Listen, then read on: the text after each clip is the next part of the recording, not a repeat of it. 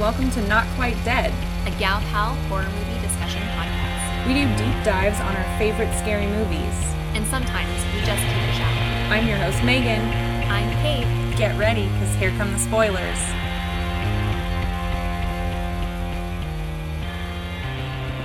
Welcome to our first mini-sode.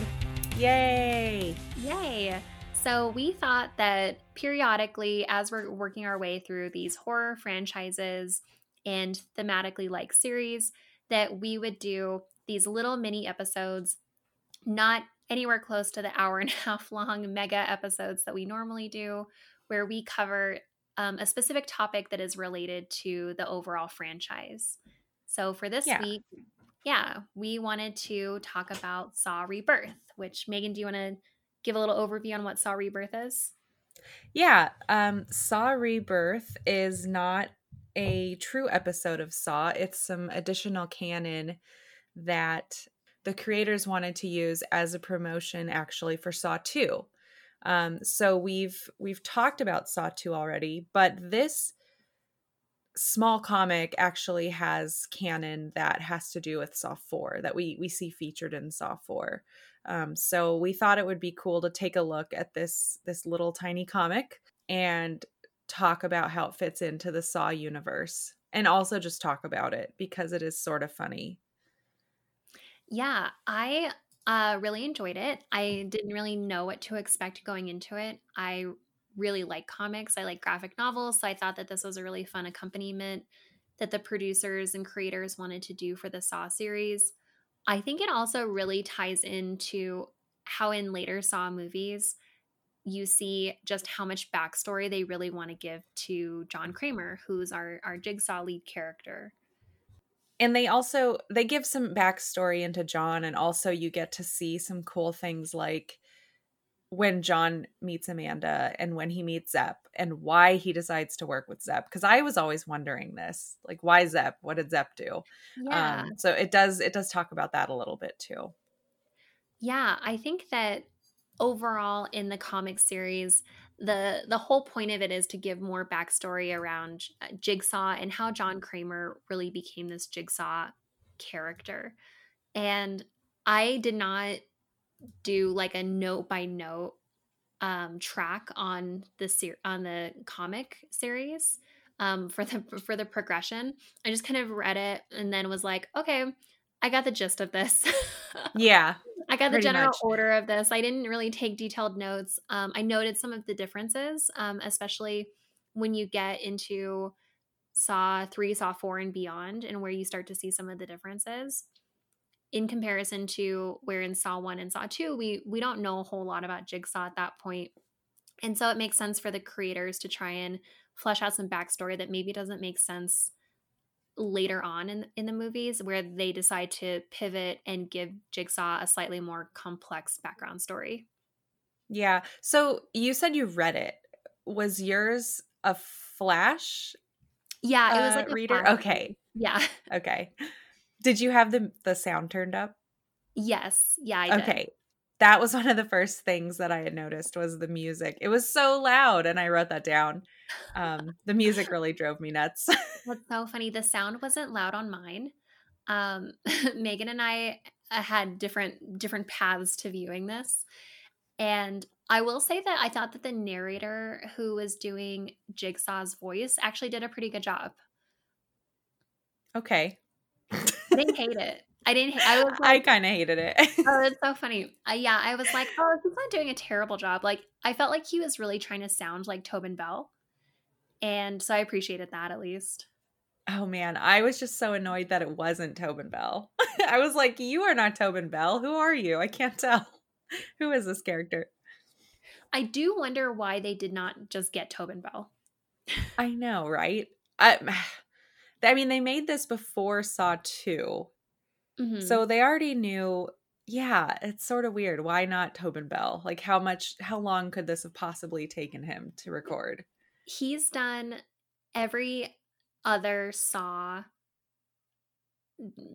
anything at this point, so it's really funny that he didn't do this.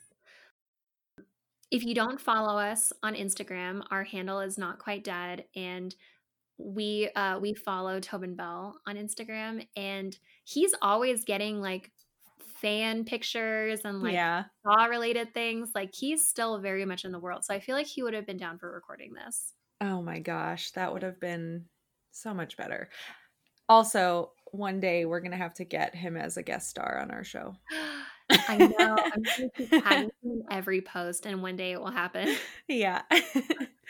One of the first things I noticed that was different was Jill's hair. Jill's hair was brown in the comic. It is Yeah. Yep. blonde in the movie. Hmm. Yeah. And it also sounded like Jill left before he got sick in the comic, was what I Yes, took away from it. And that's not true in the films. that's right. So in the comic, a lot of Jill's story arc and her relationship with Jigsaw is completely different. She looks different. Really, they're trying to tell us that Jigsaw just wasn't really appreciating his life. He's going through the motions, the thing he blames all of his victims of doing. He and Jill, she's not pregnant. They're not having a baby. They skip over that. Yeah, she just wants a baby. She wants more commitment. Yeah, she wants all this, which is really funny that when they did the movie series that they were really going all in on Jigsaw being like ultra committed to her and Into the relationship. yeah, Yeah. so into the relationship, so absolutely devastated by this miscarriage that was just another thing in a long line of issues that made him become Jigsaw. It's they totally changed the type of person he is. I mean, I originally or sorry, in this comic book, he's just upset that he's not doing more with his life. And then his wife leaves him because he won't commit. Hmm. In the movie, he's totally committed and he doesn't seem to be having this midlife crisis problem until he gets cancer. So they do change that up a bit. Hmm. And I think it's a little bit. I do prefer the movie version better of his backstory. I think it makes more sense because people don't generally do any of this, but people don't generally just feel upset with their life and take it out in such an extreme way or even close to it. Like pick up a hobby maybe, but not like this, not this kind of hobby. It's a little I intense. agree. I agree. I think that the changes that they made to his character for the movies made sense, and I think that they probably understood, the creators understood that they were going to try and milk as many movies out of this concept as possible, and so they needed to have a more compelling backstory. Yeah. I think that that was kind of a monkey's paw for them though, because they just couldn't stop giving him backstory in the movies. No. Yeah. Well, in the movies, they really just constantly write themselves into corners. And then they're like, well, we have another one to make since this made money.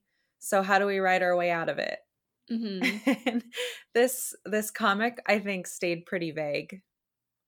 It's different. The movies are different, but not so far off that it doesn't still kind of fit as far as vibe goes, I think. Hmm. But yeah, it's his backstory is much stronger in the movies than this. So I'm glad that they updated it.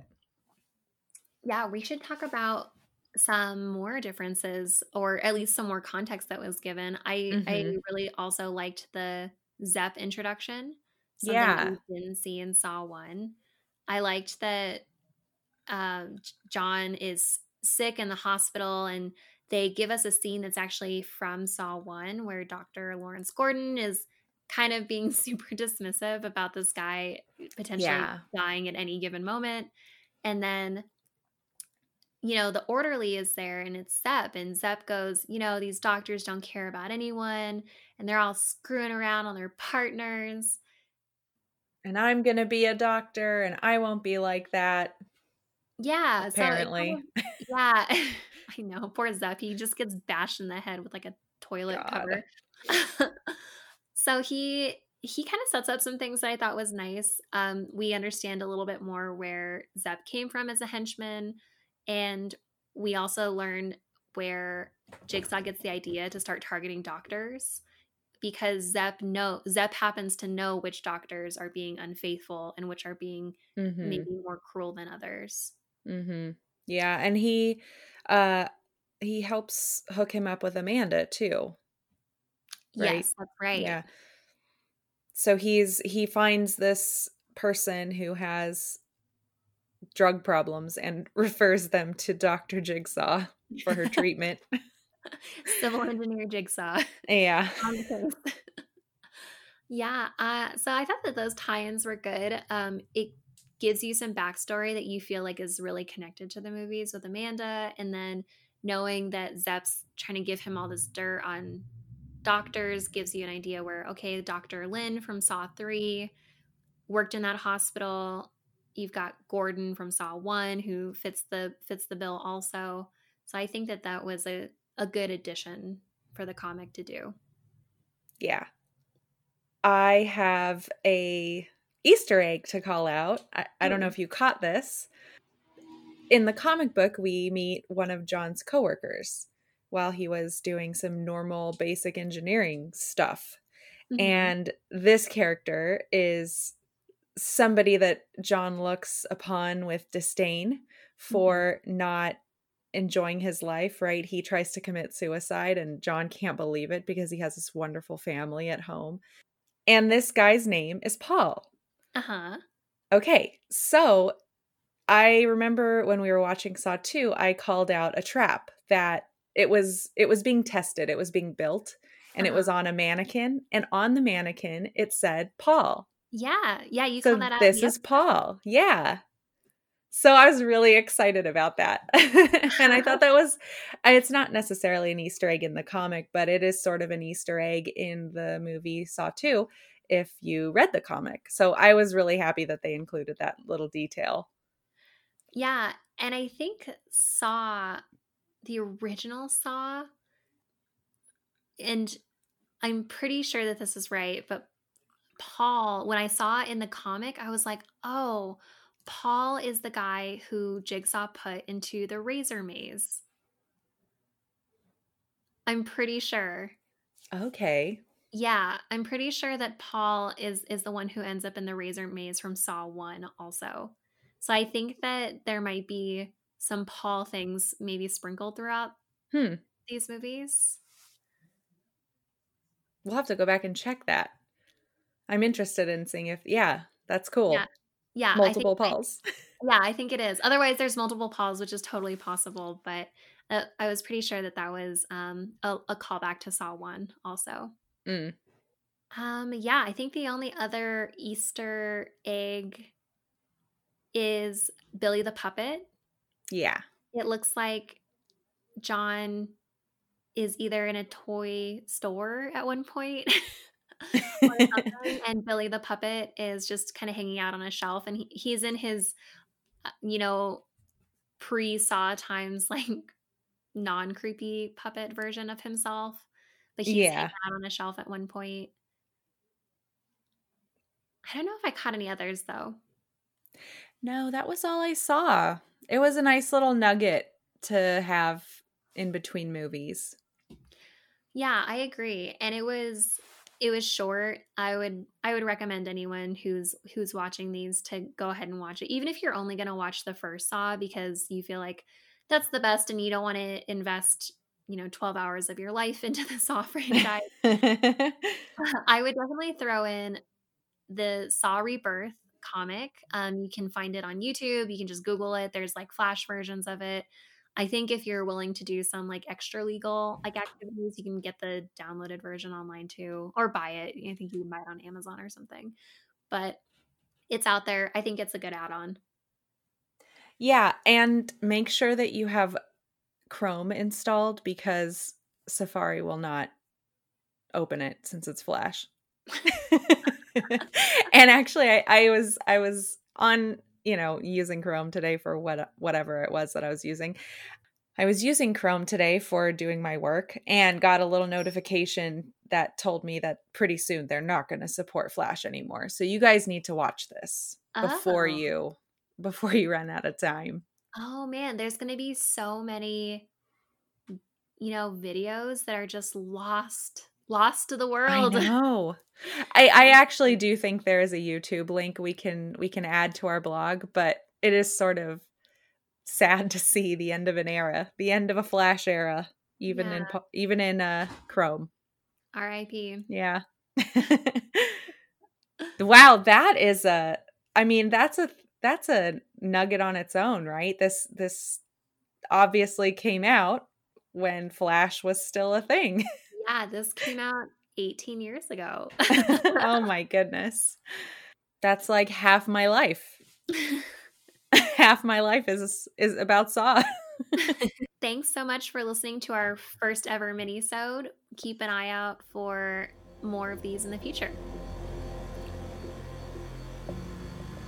This has been Not Quite Dead. Make sure to check out our other episodes wherever you listen to podcasts. Hey, if you're feeling a little wild and crazy, why don't you try listening to them out of order?